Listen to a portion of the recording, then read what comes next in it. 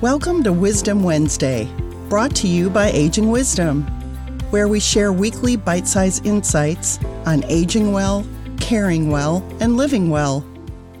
We'll focus on a variety of options, but we'll go over CCRCs, assisted living, memory care, of course, adult family homes, skilled nursing, and just really spin the bulk of what this all means and find the best fit.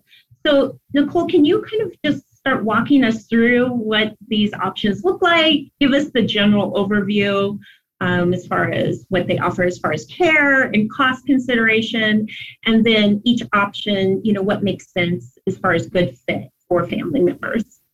Absolutely. So I'll start with the continuing care retirement model, CCRC, or life plan community is how some call themselves. This is really an option for people who are at a stage in their life where they're kind of proactively planning ahead. Maybe they're ready to downsize, they're attracted to that retirement lifestyle, and they're still relatively healthy and independent.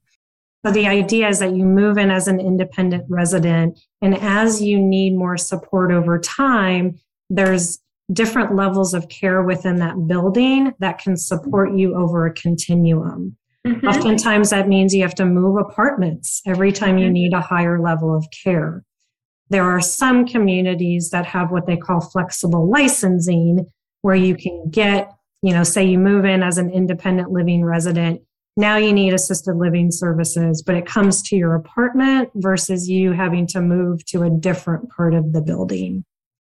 These communities typically these are high-end communities, lots of amenities, and they require a buy-in or an entrance fee. Mm-hmm. In our area, that could mean, $300,000 to $1 million just to buy in. So looking at your finances is obviously important because that's a pretty big chunk of money that's going to be tied up. Right. And what happens to that money later is all depending on the contract. Again, this works best for people who are at a kind of independent, healthy stage in their life. It can be helpful for married couples, especially if, maybe one spouse is independent, another spouse has more advanced needs, and there would be an option for them to be in the building together, but probably in separate units. Again, it would just be looking at, the finances and whether or not that model and fee structure made sense. Thanks for listening. Join us next week for another Wisdom Wednesday.